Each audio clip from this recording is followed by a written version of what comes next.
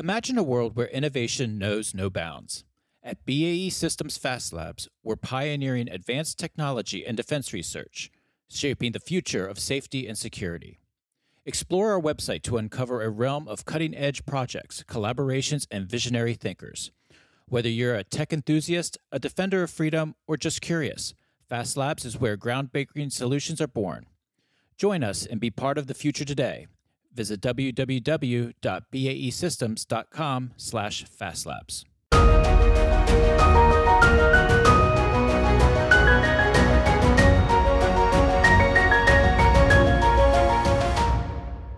Welcome to From the Crow's Nest, a podcast on electromagnetic spectrum operations, or EMSO.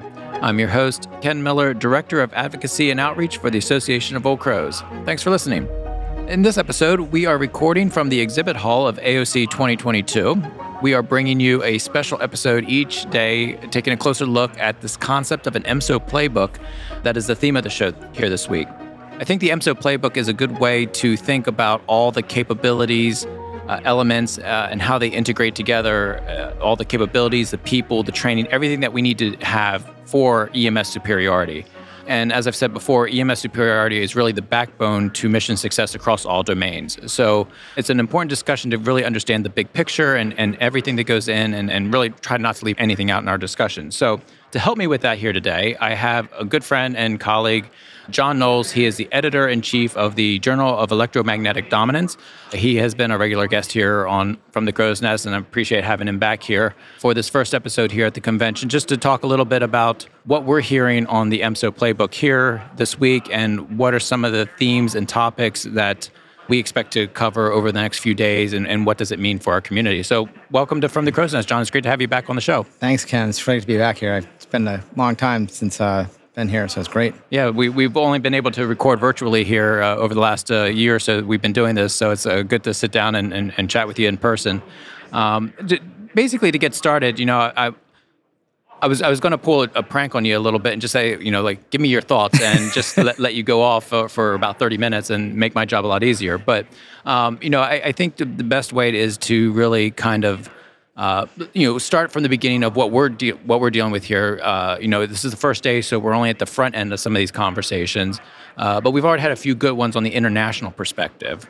And so, given the situation over in Ukraine, we had NATO Transformation Command speak to us early this morning to kick us off, as well as the Artificial Intelligence Office in DoD. So I want to kind of touch on two of those two seemingly disparate topics, but we'll try to weave them together. But let's speak from an international big picture perspective. Oftentimes when we talk about EMSO, it's kind of U.S. focused, but there's a huge piece of this that's obviously we have to deal with now with, what does that mean from NATO's perspective? And I wanted to get your thoughts on that to start. Yeah, so I think that having the first speaker from NATO this morning was excellent. When I first heard the topic theme for the the EMSO playbook, my first thought was, okay, Army, Navy, Air Force, Marines, U.S. And immediately, though, I thought there's multiple, I don't know if you'd say multiple playbooks or multiple pages to the playbook, and they're not just U.S. pages. We're not just looking at a U.S. playbook. We have NATO partners, we have security partners in the U.S. that and again around the world. And so again, it's an international community, international profession. And so when I think about the playbook or the playbook concept, I think first, being an editor of a magazine, what about language? Are we speaking the same? Are we using the same terms? And what do they mean to our partners in the middle of a conflict? And so some of our basic U.S. terminology isn't quite aligned with NATO. And when we speak in the heat of conflict, in the middle of an operation, when you need to make split-second decisions, are we literally going to be talking the same language in a conflict? And I think back to an anecdote I heard from another German general, actually German Air Force general, back at AOC Europe show in Berlin, and he made this point about Libya, and he said when a particular threat came up it was an erroneous threat, but they thought there was like a double-digit threat that popped up, which wasn't in Libya at the time. And the U.S. said, "Oh, we're going to get that with some electronic attack," and we were referencing growlers, but to them it was they didn't understand necessarily. So basically, what happened was everybody got out of the airspace really fast. But there was just a language break because they don't have support jammers, and so they know that we have them and we use them, but they weren't sure if that was a lethal seed. Some sort of harm or something like that. So it was just an interesting, point that when we speak in our language and our terminology, our partners aren't necessarily schooled in that. Mm-hmm. And if another NATO nation starts using NATO terminology, how well schooled are we in that? So how do you begin to address that? Because we've talked the issue of lexicon, and it's complicated enough even within the U.S. I mean, we have issues of are the services speaking the same language when we talk about this? Does it go to training, or does it go to we talk about the services here, man, train, and equip for the joint force, and then the joint force obviously has to integrate with the international with NATO forces and so forth. So is it a theater training issue that needs to be more addressed, or what do you think are some of the possible solutions or ways to address that lexicon problem overseas? I think a lot of it is where it fundamentally comes into play is in operations. And so I think you need, in the coalition training, the coalition training should be pushing out the need for a common terminology. So that you don't have situations, again, like the Libya thing wasn't a big deal, but it was because the threat it was just an erroneous threat. But the threats over in Ukraine are real and much more advanced, and you probably have less decision time to deal with that miscommunication. Exactly. And so that's the thing about EW is it's evolved.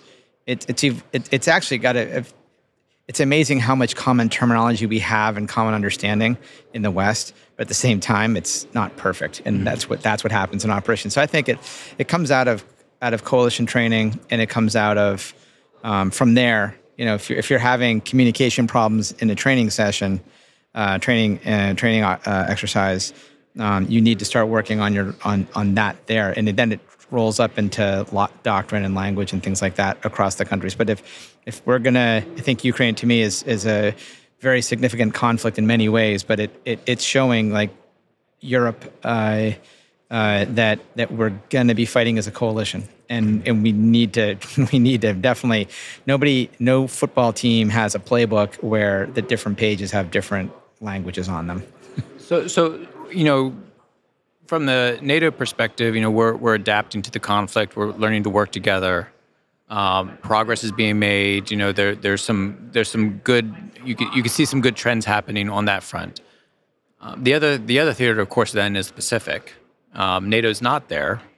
So, are there lessons that we can learn that we can export to our partners in the Pacific, or it's one thing to learn a lesson over there, but the reality is that with the global, the evolving global threats, we could be having two theater efforts going on at the same time, and how do we take one lesson and learn it in a different theater with different partners and different ally constructs?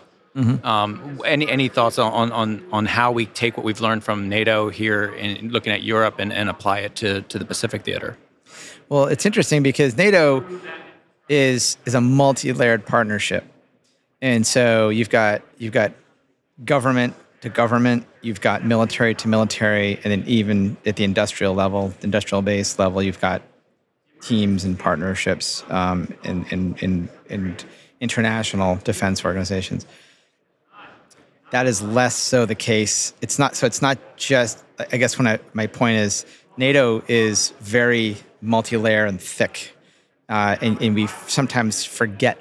Like we just take it for granted how rich it is. It's also its own bureaucracy that kind of allows all that to come together. That to come together, that process, and they have established relationships and so forth. Exactly, and I think that in the Pacific, Asia Pacific region, it's very it's much less complex, obviously, in terms of bureaucracy, but that's kind of a bad thing in many ways because the U.S. is the glue that holds a lot of that together. And so it's really more of like a hub and spoke kind of model where the U.S. is going to have a lot more of a burden on it because partners aren't necessarily going to be, it's going to be bilateral, but like it's going to be one-to-one relationships with each country versus getting all those countries to work together, especially in a conflict if it happened very soon. Because again, there is no NATO. And I guess my point is, in some ways, the U.S. is going to be the hub of that, but in other ways, it's going to be a problem to not have multilateral communication and multilateral training and things like that. So they're starting to get better about it, but it's here and there. It's not a formal. It's not a formal alliance. They've never had that over there, and they don't have obviously a single cultural identity the way Europe did. So it's a little harder to probably build a NATO. But the U.S. will be in more of a central role over there, and that will create some advantages for us as the U.S. I shouldn't say us, but some advantages for the U.S. But it will create a lot of tensions and problems as well because country A, if that's the USA, can work with country B or country C or country D directly, but country B, C, and D may not work together at all, and that's hard to make an alliance or a coalition out of that. So from an industry perspective, it's one of the great aspects of your job, and through the Journal of Electromagnetic Dominance that you edit. You take a look at kind of how the market is responding to this global change that's happening, the threats and so forth, and what does it mean for the global defense electronics market? How is industry responding to some of these challenges of integration across country, across services and domains and so forth? How's the market responding? It's obviously doing very well here at by virtue of what's going on here at AOC 2022. But what are some of the trends that you're seeing industry take the lead on to address some of these challenges? So I think industry is doing a good job of trying to find partnerships where they can, where they make sense. Again, there's usually there's almost always some of the groundwork has been laid out at a military to military and government to government level, but there is sort of a if you do it right on the military side, you can get a certain amount of interoperability just by virtue of buying the same platforms with the same software on it or very similar software on there. So, example, F-35. F-16 was really the first one to say, hey, we have a lot of interoperability in F-16. We're all buying the same platform, maintaining it. They have not the same EW, but they have a lot of common EW in there, common radar, at least, and you can get the rest of the standards kind of working together. So even the data links and things like that. So again, you can do that. I think that NATO has been more successful than Asia Pacific countries at that. But at the end of the day, the industrial base is where kind of the rubber meets the road on all those plans. And so they have to have incentives to work together and to work on supply chains and things like that together. And so I think that like F-35 is the next incarnation of that. But with the F-35, it's not its own thing. You need the entire, ISR command control layer above that to get the whole sensor to shooter network to make the F-35 effective. And that's where interoperability and things like that also come in. Is not just buying it's not just buying a particular weapons platform. It's buying a whole constellation of them that work together, and then working with, maybe you don't have an airborne early warning aircraft or airborne command and control aircraft like an AWACS. So you've got to work with a partner who's feeding you radar tracks, even though that AWACS type aircraft is not available in your, it's not yours. It's not your country. Hello, everyone. I want to take a short break to thank BAE Systems Fast Labs for the continued support for our From the Crow's Nest podcast. I am pleased to be here today with Bill Watson, Chief Scientist at BAE Systems Fast Labs. Bill, it's great to be here with you. Now, BAE Systems Fast Labs is BAE Systems' research and development and production organization. Can you tell us a little bit about Fast Labs as well as your background? Yes, and thank you for having me. BAE Systems Fast Labs is dedicated to innovating disruptive next-generation solutions for the critical defense and intelligence challenges. Of course, electronic warfare is one of our key focus areas, but in addition to that, we also do research in autonomy and AI, sensing and response, advanced microelectronics, communications, and navigation. I've been working in the RF, that is radio frequency research community, for over 20 years, a short time in the United States Air Force, followed by specific research and development. My work in the last 20 years has been singularly focused on DARPA research, and within the last 10 years at BAE Systems Fast Labs specifically. Technology we work on spans sensor processing to high-level sense-making, up to tactical and operational level autonomy and decision-making support. And one of the key differentiators about BAE Fast Labs is the research that we do is intended to find its way to benefit the warfighter. This has been an important topic through many of our recent episodes here on From the Crow's Nest. Can you talk a little bit more about that technology? And for our audience, how does it change or affect our EW capabilities that we're trying to field? In our work with leading DoD customers like DARPA or AFRL, we focus on developing technologies that will advance future solutions, from overcoming today's challenges to developing technologies never before thought to be possible. We then transition our technology to fieldable products to benefit our warfighters through partnership with BAE Systems Electronic Systems product lines. As a specific example, I thought I'd use a movie you may or may not be familiar with. It was called Battle Los Angeles. It was from 2011. And in that movie, aliens had invaded. And what the characters in the movie found is that whenever they keyed their microphones on their radios, they could be easily geolocated and targeted. What the movie presented as science fiction for us is, in fact, science fact. This is the type of technology that we work on and exists today, where the physics meets the real world. This sounds like absolutely fascinating work. What is the next area that you see for research and development? And if anyone is interested in learning more, how can they reach out to you? Well, we can't say too much because of the sensitivity of our work and classification levels. But in Fast Labs, we are always working on the future state. No matter what the future threats are, we will continue to focus on solving the hardest problems to benefit the warfighter. If you're interested in more information about Fast Labs, you can connect with us on our website at basystems.com/fastlabs. Well, thank you, Bill, for joining me here on From the Crow's Nest. And now it's time to get back to our show.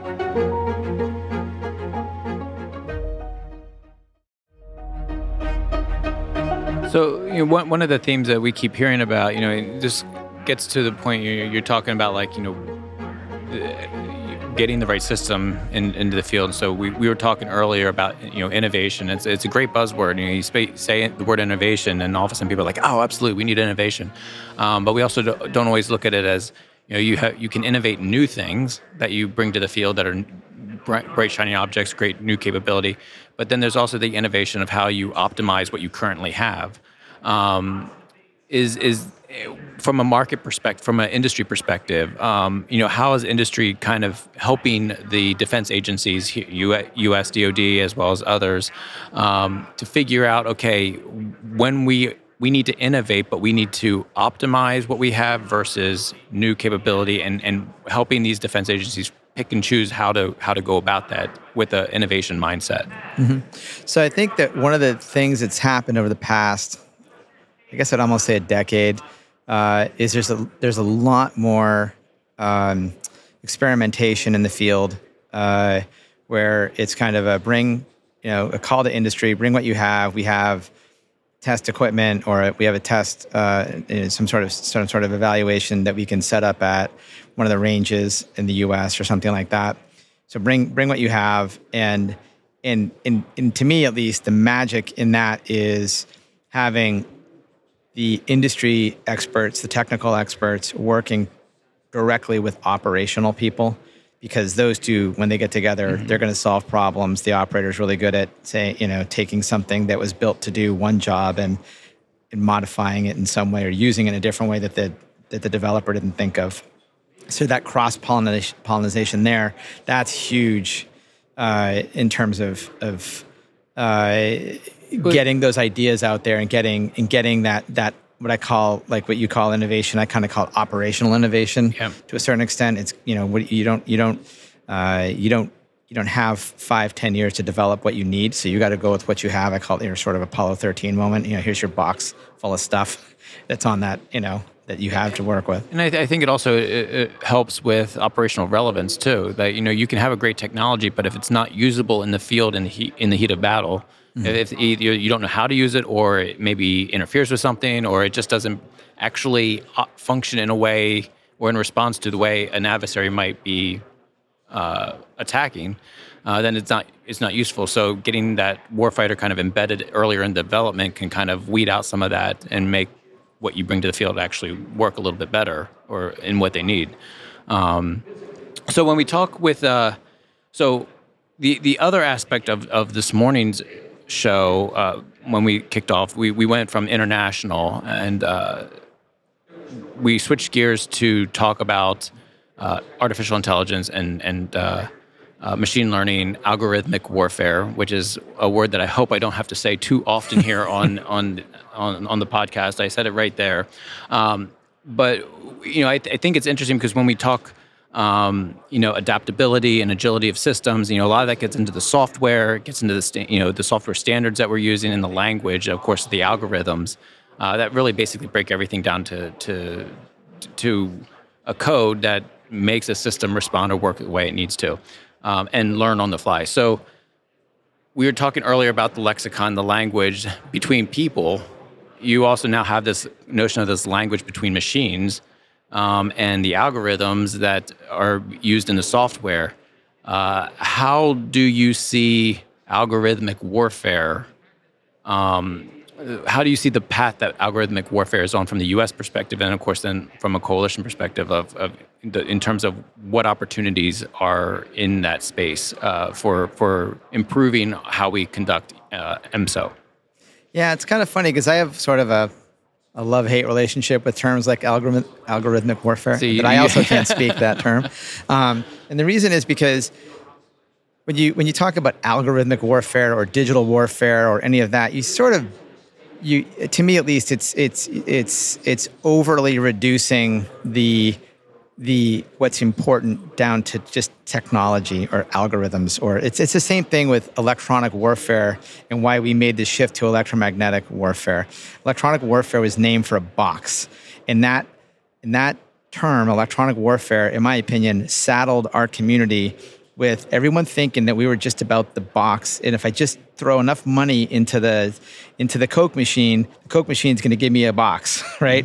And that's all I have to worry about. I don't have to worry about people and leadership and organizations and all the rest of the .mil-PF that makes that, it's everything working together, right? And so when you go to algorithmic warfare, you're reducing it beyond the box. Now you're just down to code, right? Now it's just it's programmer warfare or whatever you want to call it.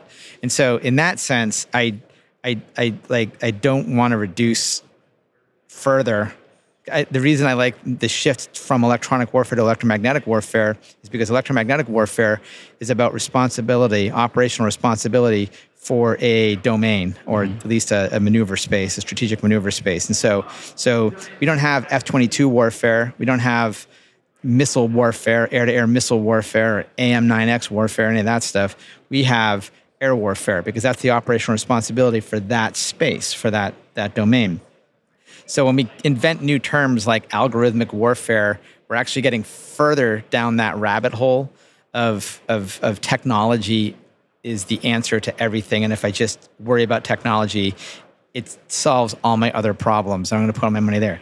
That's one side of my Jekyll and Hyde. The other side of it is, if that's the term we have to use, things like algorithmic warfare, digital warfare, to emphasize the importance of this to leadership, it's again, not an ideal message, but if it gets the job done, if that's the only way to get people to invest in AI and understand the strategic importance of AI investment and things like that, then, so be it. I guess that's just the way it's going to be. But I just hate to lose track of the idea that this is fundamentally about an operational responsibility, operational capabilities, operational decision-making.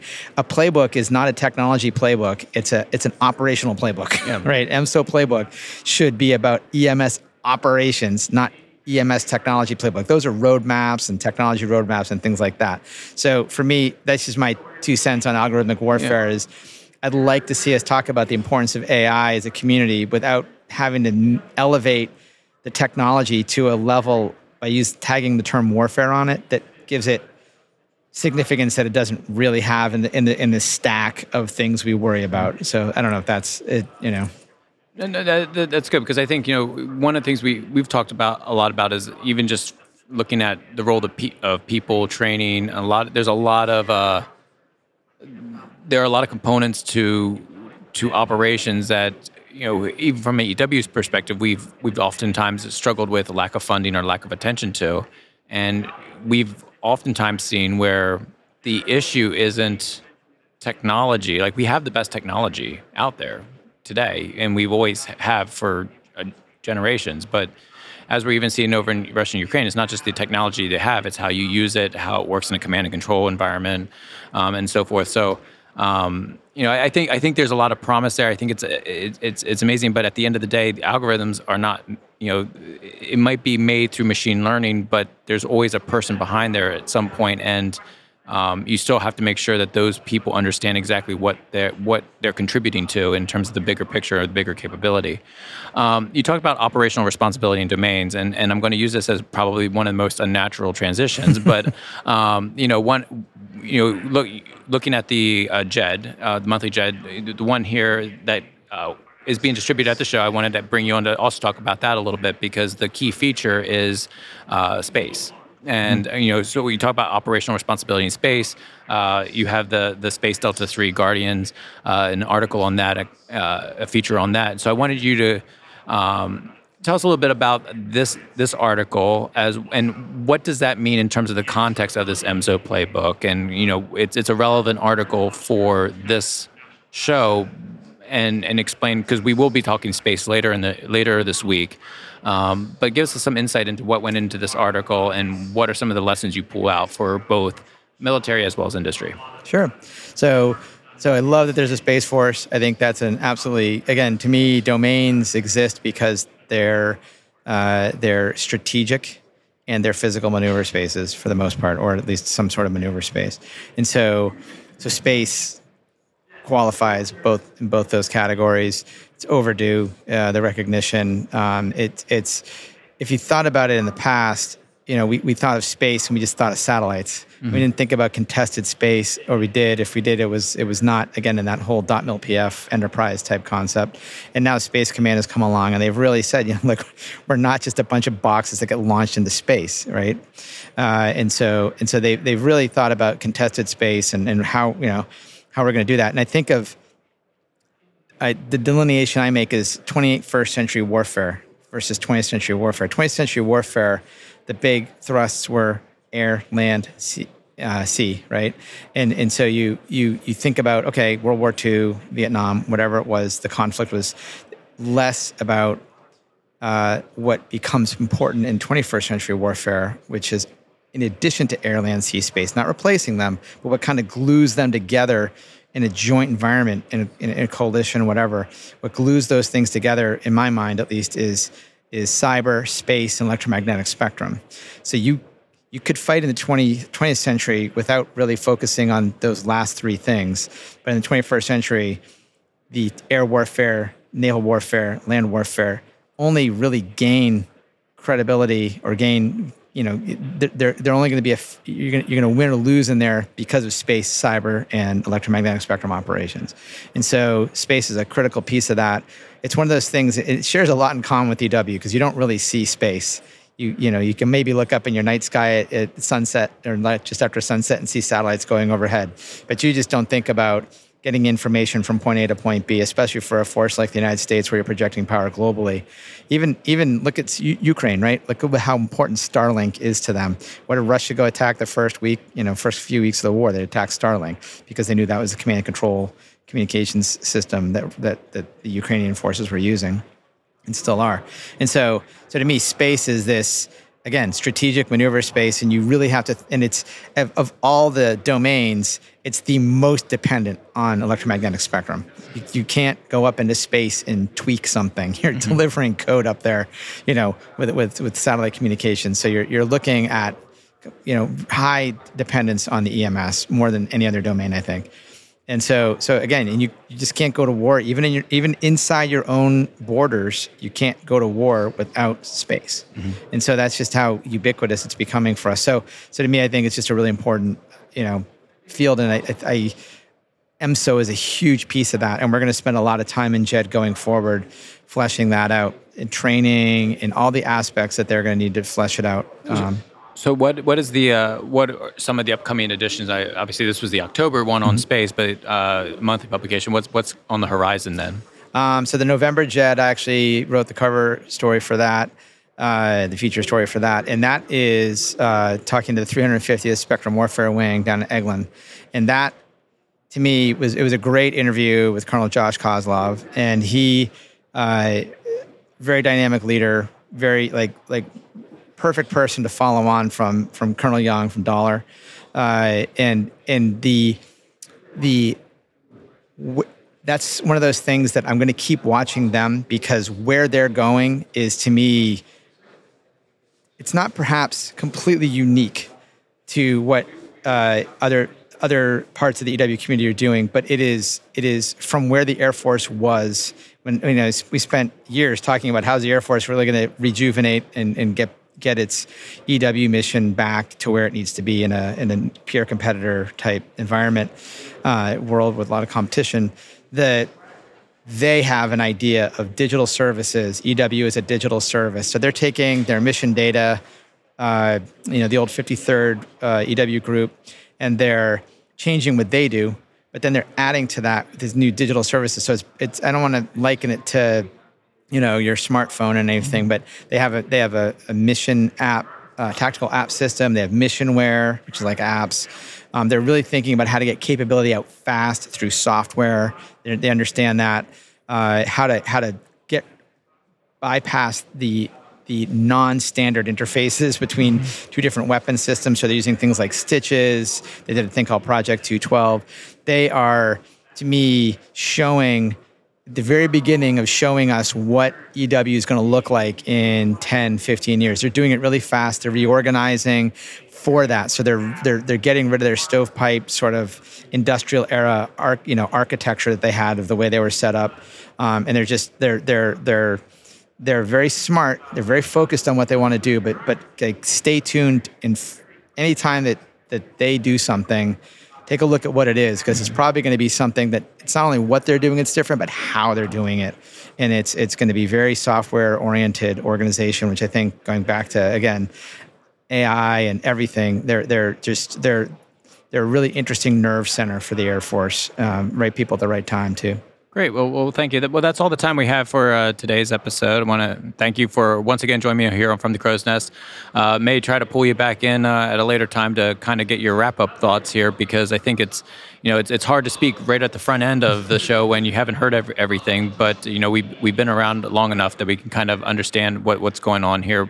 But it's always great to talk with you, and look forward to continuing our conversation throughout the week. Thanks for having me on. I always enjoy this. Thanks, Ken.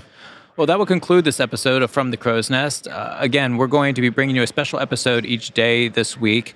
I want to thank my guest today, John Knowles, Editor-in-Chief of the Journal of Electromagnetic Dominance. Tomorrow, I have a special guest, Dave Tremper from the Office of Undersecretary of Defense for Acquisition and Sustainment, to talk a little bit about EW program, acquisition, development, innovation. And then on Thursday, I sit down with our keynote speaker, Dr. Eric Hasseltine, who is an author, futurist, former intelligence officer with the NSA. He has a couple books out that we'll be talking about, focusing on innovation and how do you innovate in a bureaucracy. So a couple of other good guests coming up here in future episodes, and hope that you'll be able to download those and listen to those. That will conclude this episode of From the Crow's Nest. I want to thank my guest, John Knowles, for joining me today. As always, we'd like to hear from our audience, so please rate, subscribe wherever you download your podcast. Thank you for listening.